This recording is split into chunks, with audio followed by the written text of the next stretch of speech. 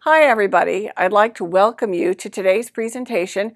We're going to be talking about domestic dogs and some of the really exciting advances that have happened in the last few years because of both genetic and genomic studies that have gone on in man's best friend. So our topics for discussion today are as follows. We're first going to talk about determining the genomic architecture of modern dog breeds. We're going to talk about how we identify genes for traits that are under selection in the development of breeds, and we'll focus a lot on morphologic traits. And finally, we'll move it over to disease, and we'll be talking about studies of canine cancer. So let me just go ahead and summarize a few things that we all need to know about dogs before we really dig into the data. First of all, I should make it clear that our lab is in a long-term partnership with dog owners, dog lovers, dog trainers, veterinarians, basically anyone who cares about dogs. We want to talk to you about what you're doing, what you know about dogs, and what samples you can provide from us. We collect and we bank DNA from all U.S. breeds and now many of the international breeds as well. So we don't breed dogs ourselves. We don't keep dogs in kennels. Ours is probably the largest collaborative experiment that's ever been done between scientists and the general public. Now, the American Kennel Club, also known as the AKC, currently recognizes around 190 different dog breeds, and each breed is a closed population. And that's an important concept because it means that in order to be registered as a member of that breed, your parents had to have been registered members of the breed, and your grandparents, and so on and so forth. So we get a lot of advantages at the genetic level from studying these closed populations.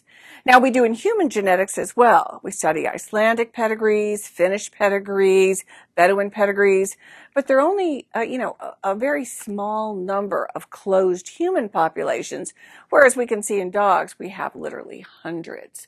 There are, in fact, over 400 dog breeds that are recognized worldwide. Now, these are some of my favorite dog breeds this week. If you were to ask me next week, I would probably put up a completely different set of breeds, but this is for this week. So 3 things to keep in mind during this talk. All domestic dog breeds are members of the same species, Canis familiaris, or sometimes called Canis lupus familiaris. Doesn't matter how different they look, and they look very different. Different breeds have amazing extremes of morphologic diversity as well as disease susceptibility. They're still all members of the same species. And the fact that breeds have been genetically isolated in order to develop them into the dogs that we know today means that they also get a fair amount of disease, and there are certain diseases that we tend to see in excess in only a subset of breeds. And we'll be talking about that in the second half of today's presentation. So if you think about dog breeds as a whole, one easy way to kind of stick it in your mind is to remember that within a breed, there's a lot of homogeneity or sameness. There's a lot of sameness in terms of the genome sequence, and there's obviously a lot of sameness in terms of how these dogs look. So in this example here, we have lots and lots of different breeds, and we have multiple puppies from each breed, and you can see they really look very similar. But when we look between breeds, we see heterogeneity. The dogs look very different, and their genomes end up being much different as well. And that's going to be the basis of many of the things that we'll talk about today. Now, one of the questions I get asked most frequently is how and when were modern breeds created? Well, domestic dogs were created, or they were domesticated, I should say, from wolves anywhere from 13 to 30,000 years ago. The intermediate canid dog wolf is not living on the earth today. So we have wolves, which were the progenitors, and we have domestic dogs. All right? Now, previous studies have struggled to address a variety of questions like, how were these modern breeds formed? What's the role of hybridizing different breeds, or of immigration, bringing in different breeds and the movement of breeds from place to place? What role did those have in breed formation? And of course, when did it all happen? In fact, at a genetic level, we've struggled for many years to understand what exactly is a breed. So in recent years, Dana Drager in my lab has been working to answer exactly that question. I know this is a busy slide, but I'll take you through it in just a couple of steps. So what Dana has done is she's analyzed DNA from about 85 different dog breeds, and then she's used that data to ask the question, how many individual dogs of any given breed would I need in order to capture all the variation that exists in their genome? And you can see that she's got data for Chihuahuas, for miniature poodles, for Shetland sheepdogs, as well as for the Bull Terrier. And down in the bottom panel is really where the data is that you want to look at. So if we're thinking about Chihuahuas, well, we can capture most of that diversity just by looking or getting genome sequence from about 13 dogs. Miniature poodles, it's going to be about 7. Shetland sheepdogs, it's going to be about 19. And then this Bull Terrier, it's going to be about 12. So this really speaks to the inbred nature of dogs. It takes very few individuals to capture most of the variation that exists in the genome sequence. And that's going to turn out to be really useful and really important as we move on. Now, following on the heels of that, Heidi Parker wanted to understand, how do all the different dog breeds relate one to another? I mean, just because dog breed A looks like dog breed B, are they in fact closely related? Did one derive from another? So to address that question, she used something called a SNP chip. SNPs are single nucleotide polymorphisms. They're points of variation in the DNA sequence. And she used a little chip. These are little glass chips, and it had 170,000 SNPs that we could interrogate. Now remember, every SNP is going to have 2 alleles, the one you get from mom and the one you get from dad. Now she used these SNP chips to look at the DNA from 161 different breeds that varied in all possible ways. She also included a few wolves, and she included a few golden jackals as well. And then she took all of that data and she built what's called a neighbor joining tree that addresses population structure, breed formation, and eventually we'll use it for genome composition and trait mapping. And here's what it looks like. One slide, probably 2 years of work in my laboratory. So what are you looking at here? Well, we call this our wheel of life because we care about dogs. So this is a dog's life. As you go around the circle, you're looking at different dog breeds. Now, we've only put pictures of a few breeds on here, but there are actually 161, and that's what all the little black printing is that I know is very hard to read. And then we've used mathematics to say, okay, which breeds are related one to another. And that's what the color coding is. So these 161 breeds actually divide into about 23 different groups. And members of any one group are actually a set that are closely related. So over here in yellow, we have breeds like the Shiba Inu, we have the Akita, we have the Greenland Sled Dog, the Siberian Husky. So that's a group of breeds that are very closely related. And we can look let's see, maybe down here. And then we're going to be looking at some of the hound dogs. And if we move over here, right over here, we're going to be looking at some of the herding dogs. Now, why do we care so much about this? Well, here's why. Let's say I'm studying a complex disease like epilepsy. Care about it in dogs, we care about it in humans. And let's say that I'm going to study it just in this one set of breeds, all right? The French Bulldog, let's say, is the one who walked into my veterinary clinic. Well, the French Bulldog is in this blue clade. And what that means is that everybody else in the blue clade probably got the disease because they share the same mutation from a recent common ancestor.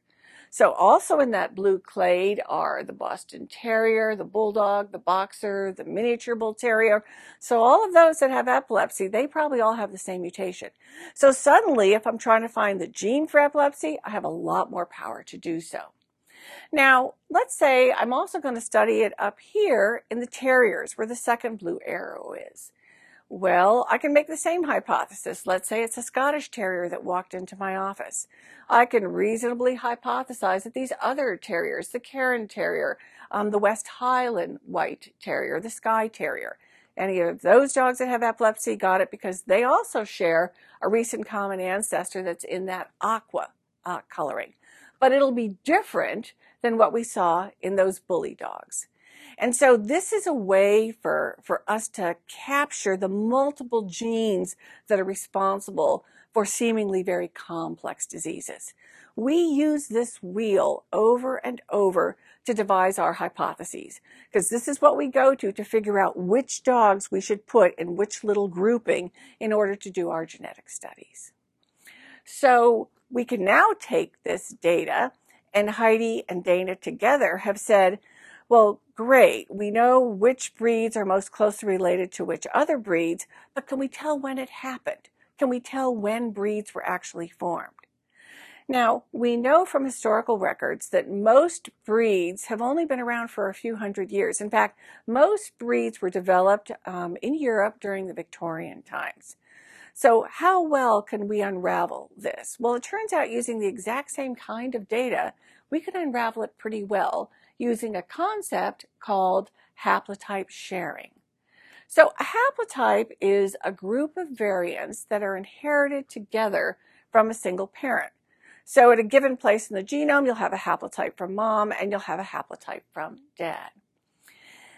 We look at something called identity by descent. So haplotypes are shared between individuals because they're inherited from a common ancestor.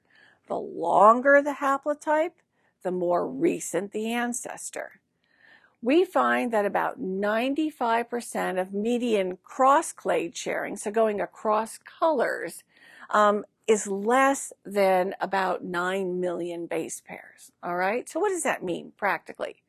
Well, if you look over to the panel, what you're going to see is that when we look over here in green, that's the amount of haplotype sharing we get when we look across clades. All right.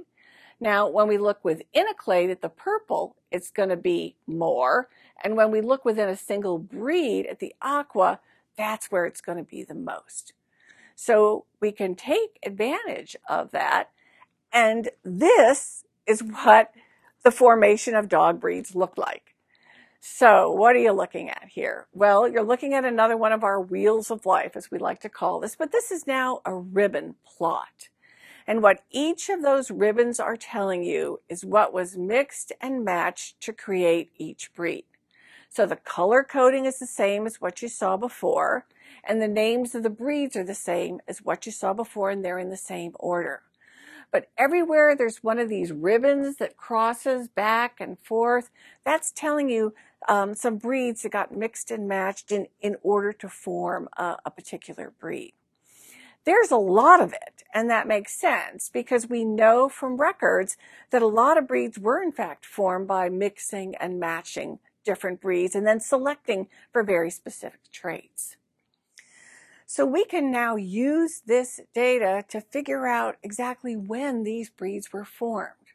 So let's go ahead and start up at the top. We now know, using that data, the same data you saw on the previous slide, that the Norfolk and the Norwich Terrier were divided into separate breeds. If you look on the axis here, down at the bottom, it's about 20 years ago. We know that the Eurasier began with a Chow Chow cross, and that happened about 40 years ago.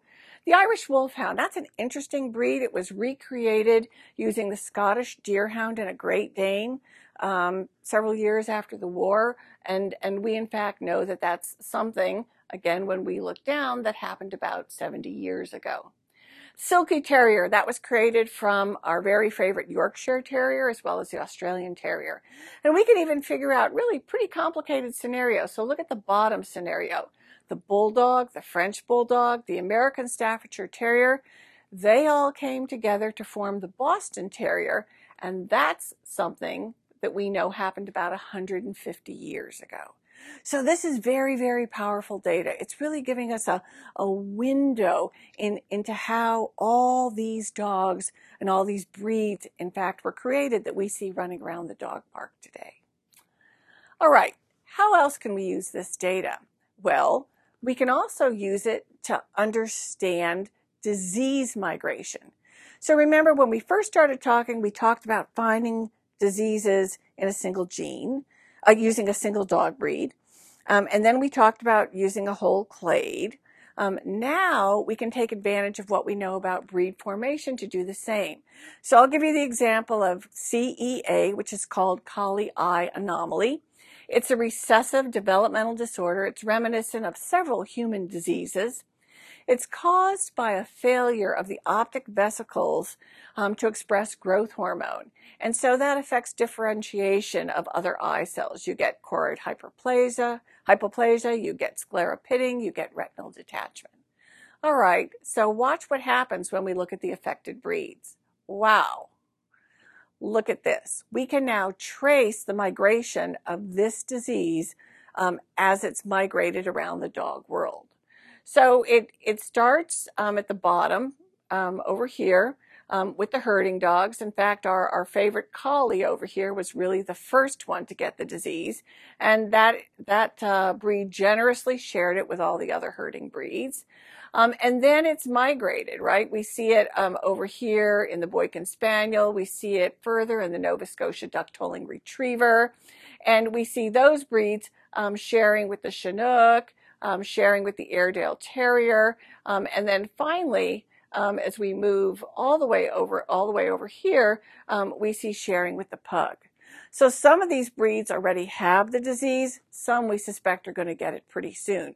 And so if a dog walks into your veterinary office with an eye disease that you don't recognize, this would be the one to look for. So now we have a tremendous amount of power because we can take advantage of all this history in order to narrow down exactly not just where a gene is, but what the gene is and what the precise mutation is. All right. So we're going to go back in the second part and we're going to talk more about disease. We're going to focus a lot on cancer. But I thought since dog breeds look so different, and the most common question I always get asked is, how can that be? How can they all be members of the same species and look so different? I thought it'd be fun to spend a little bit of our time on morphology. So this is one of my favorite pictures. This is a Harlequin Great Dane. And down here at its feet, we have this little Chihuahua. Members of the same species. Isn't that amazing? So when we think about different dog breeds, we think about how they differ in body size and leg length and skull shape and fur length, texture, their bite position, the weight of their legs or thickness of their legs, ear position, so on.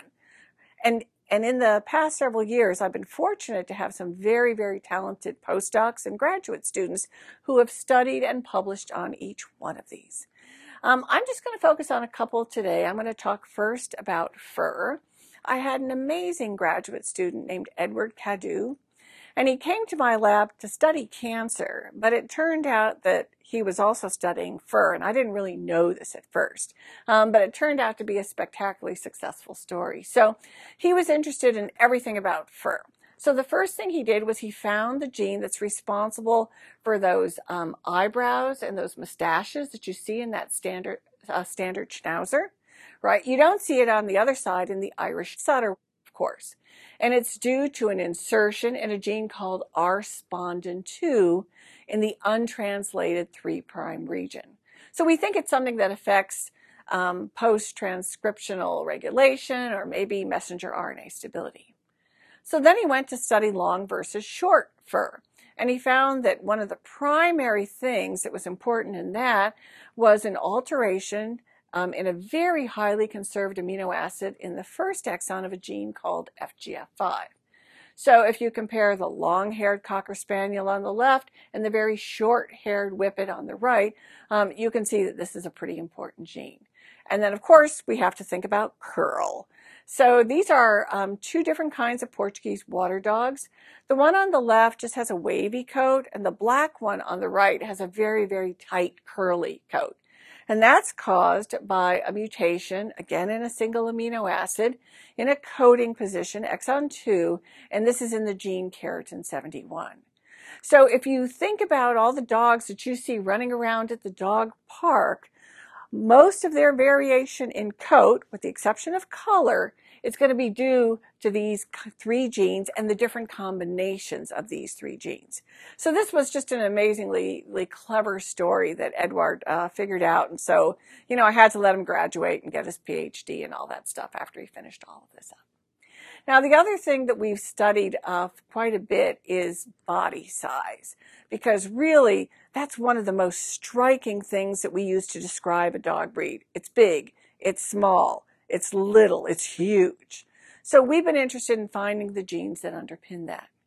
Now, we began this story several years ago as a collaboration with Gordon Lark at the University of Utah and Kevin Chase, and they had a very large collection of DNA samples from Portuguese water dogs. But in addition to those samples, importantly, they had x-rays, and from those x-rays, they developed a set of about 92 metrics or measurements that we could use as phenotypes or traits to try and find the underlying genetics of. And so we did that. We scanned the entire genome, and we got this great hit, this great signal that there was a single gene that was really important at this position. Now, I'll show you a lot of data that looks like this. If we look over here on the y-axis, that's a measure of significance. It's given as minus the log. And if we look down here at the x-axis, that's the position in megabases as we move along the chromosome. So this signals at about 44 megabases or 44 million base pairs. Now, when Nate Sutter walked into my office with this piece of data, I knew we had it. So what Nate was doing was, in this region of the genome, he was comparing the heterozygosity, which we talked about, between large breeds and small breeds. And look what he found. He found that as you started your walk along the chromosome, you had this sort of baseline level of 1. And then when you got to this position, it plummeted. And then when you moved through this position, it shot back up, and then it continued on, and then it continued on as 1. So that told me unambiguously that where that big dip was where this gene was. And indeed, that turned out to be true. It's a gene called IGF-1, or insulin-like growth factor 1. Now, if you were to be in my lab at Tuesday lab meetings, you would spend an awful lot of time looking at data like this. And I know you can't read the details, don't worry about it. So what you're looking at here is a linear representation of IGF-1 gene.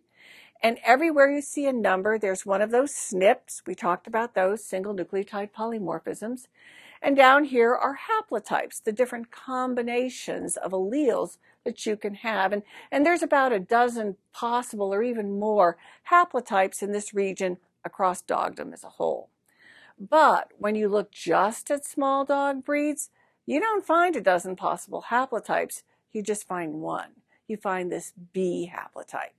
So that tells us something very important, that somewhere in this very small region is where the gene, or is where the mutation is in IGF-1.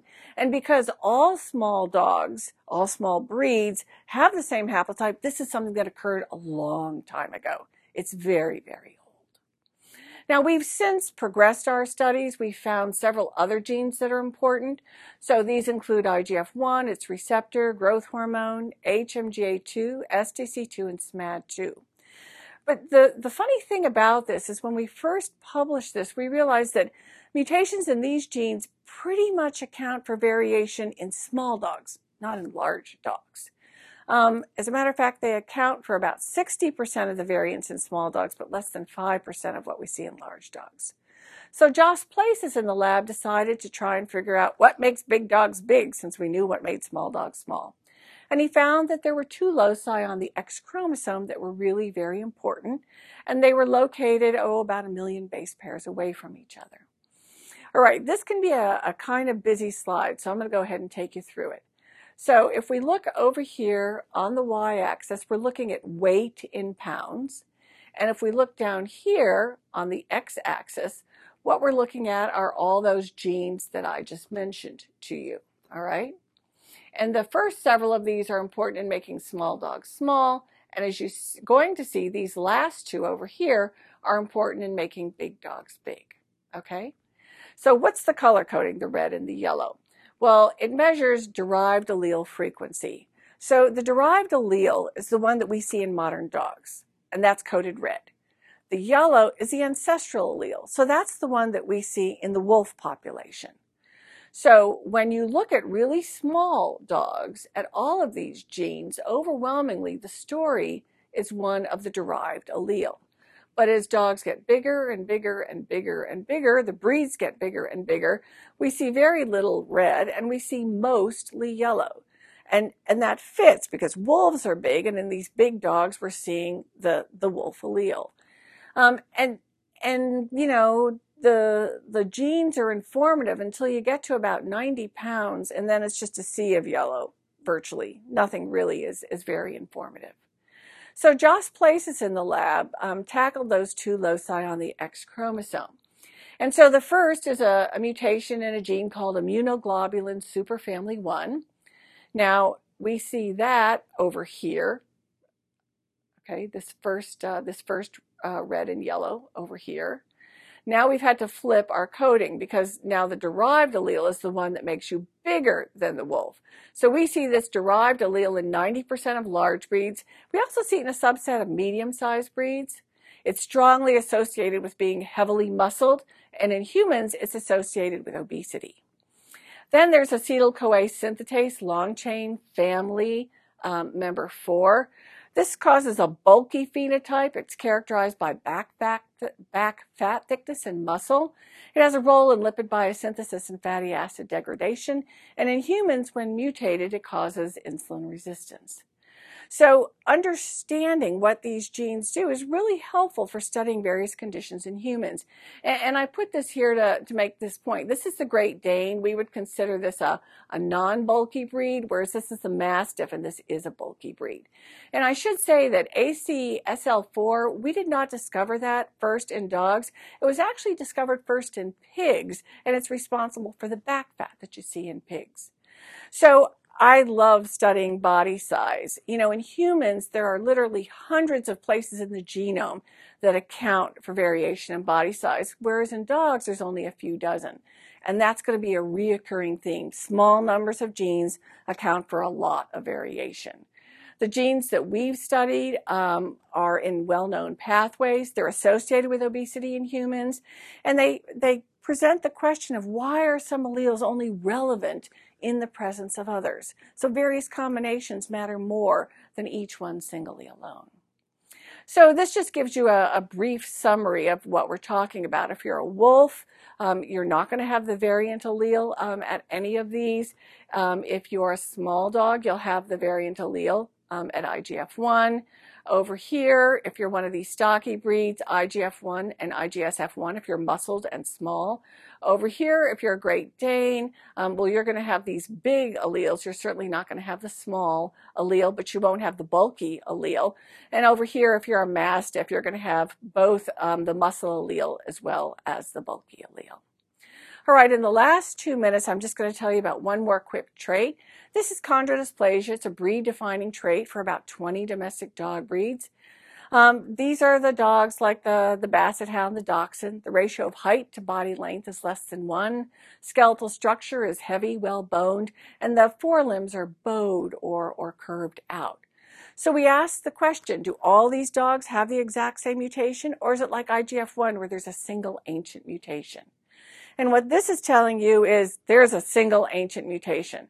So as we're looking along the genome, and each one of these represents a different chromosome, we're getting this great big signal with a p-value of 10 to the negative 102, and that's where the gene and the mutation are. It turns out the mutation is a retrogene. So it's a place where a gene has gotten rid of all of its regulatory machinery and introns, and the exons have gotten zipped together. And then whether and where the gene's expressed are signals that it picks up from the genes around it. And so this is a retrogene in FGF4. And these two paddles here are giving you evidence of what they look like in a chondrodysplastic dog, the cDNA made from messenger RNA, and a non-chondrodysplastic dog. So we think overexpression of the RNA or the mistimed production leads to premature closure of the growth plates. So you have these otherwise normally proportioned dogs with these thick but very short limbs. And sure, we find dogs who have this all over the wheel, so we know this is a very ancient mutation. So this is going to conclude part one. What I hope you got out of this is that most breeds are created pretty recently, and we have the data in hand to figure out when and how. Genomic analysis really opens our eyes to all of that. And that most morphological traits are controlled by a small number of genes of very large effect. And that's very different than what we see in humans. So in the second part, we're going to take some of the same data and we're going to apply it to studies of cancer. So please join us.